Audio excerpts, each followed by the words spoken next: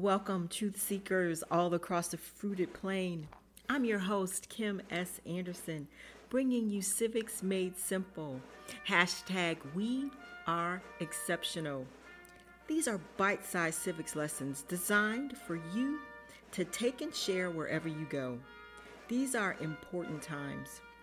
Times that American citizens like you and me need to know how our rights came to be and the responsibilities that go along with them. Our continuing lesson on the systems of government, unitary, confederal, or federal.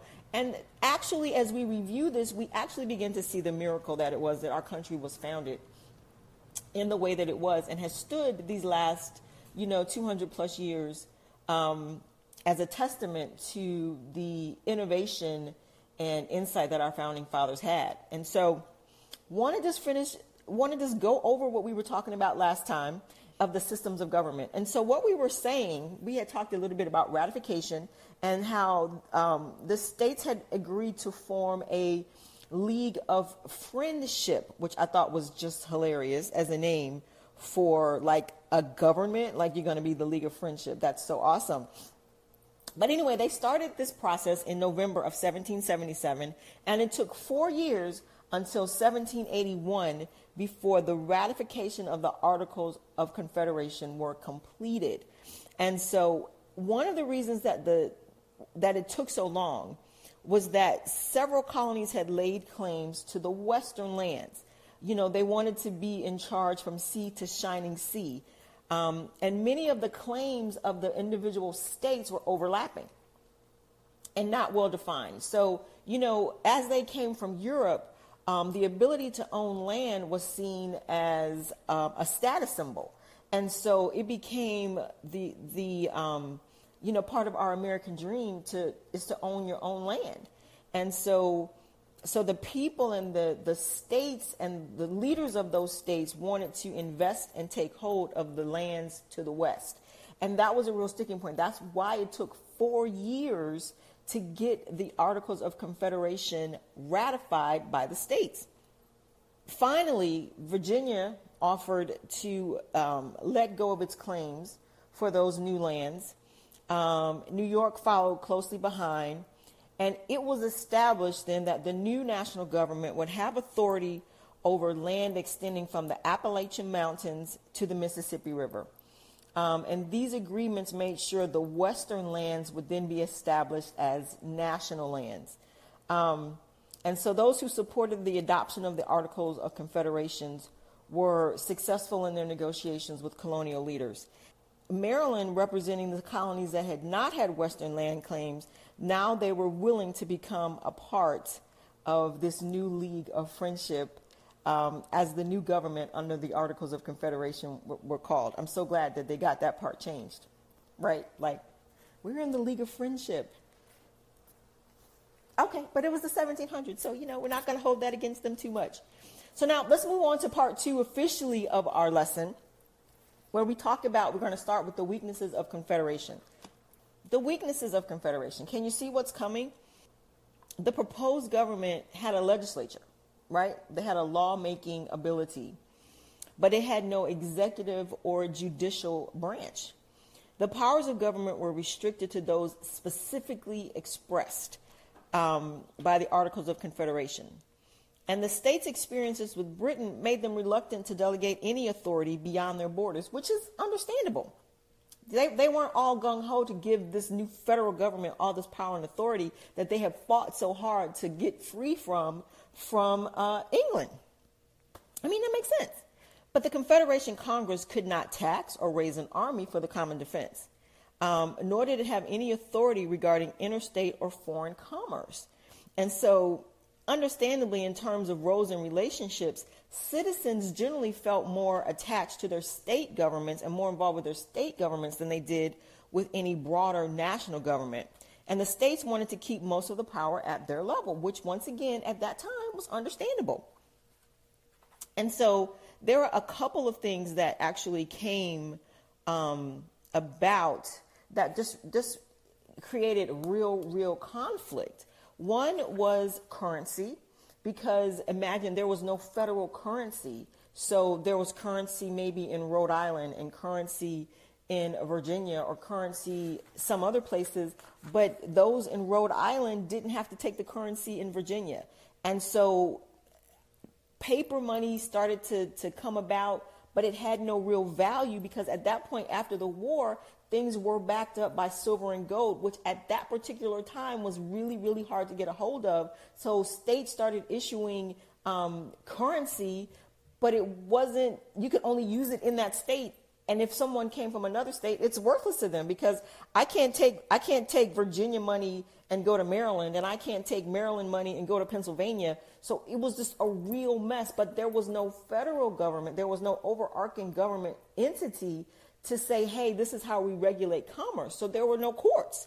And so once again, you can see the restrictions that were put on the confederal government. There was really nothing they could do.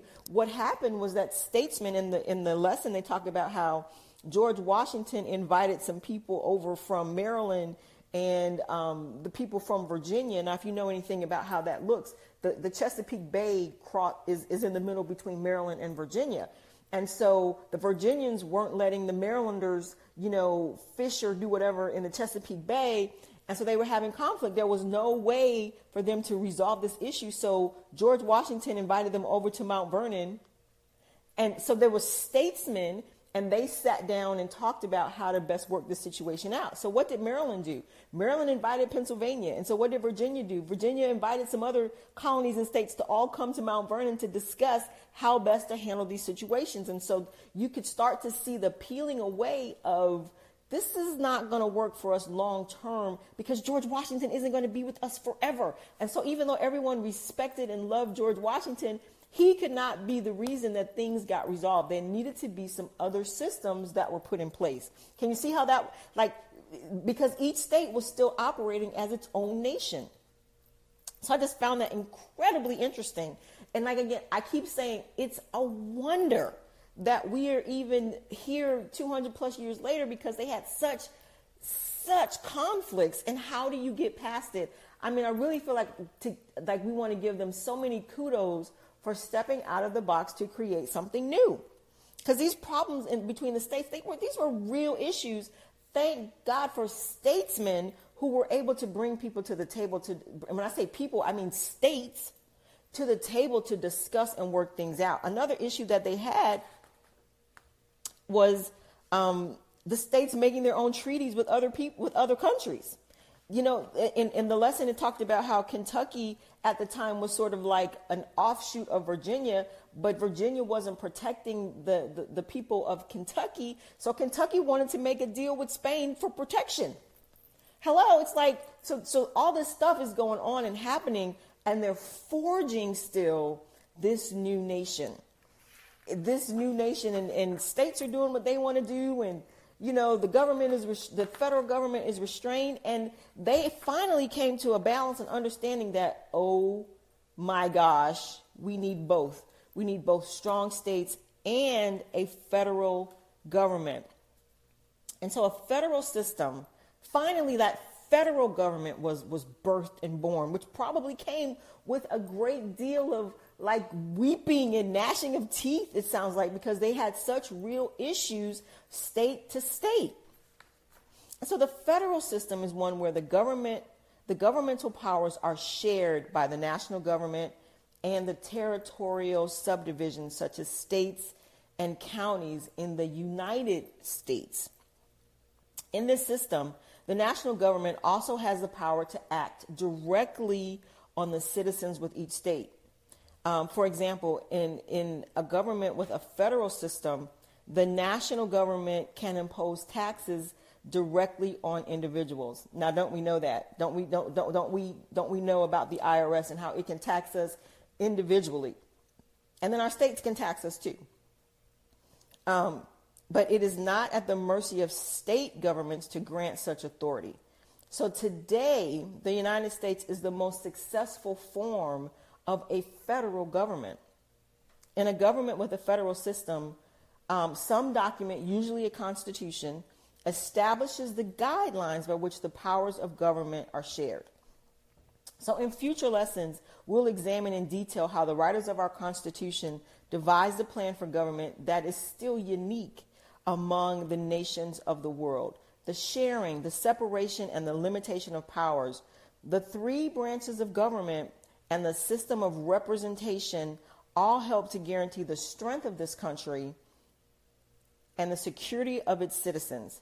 As informed citizens continue to exercise the freedoms that they enjoy and fulfill their responsibilities in serving this country and the future of our nation. So, the federal government, it's like so brilliant, and I really don't understand why other countries don't adopt our system of government.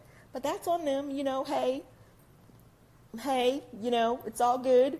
But really, the forging of a federal government, it seemed so painful just to read some of the stories and some of the issues and some of the struggles that the states went through in order to get to that point. So we're grateful that they had the fortitude to, to last through those confusing times after the Articles of Confederation and actually birth a constitution that would be able to stand the test of time.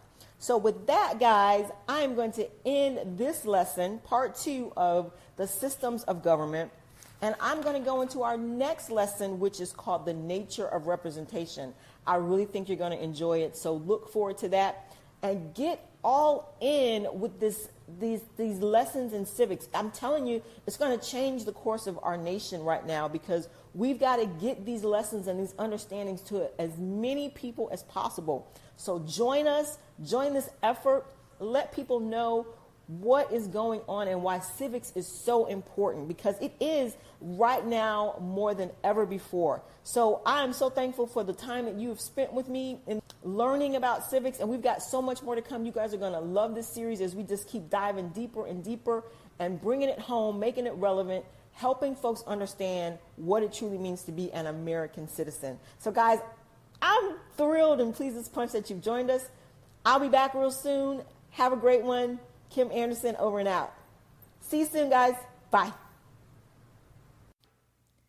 We hope you've enjoyed this episode of Civics Made Simple.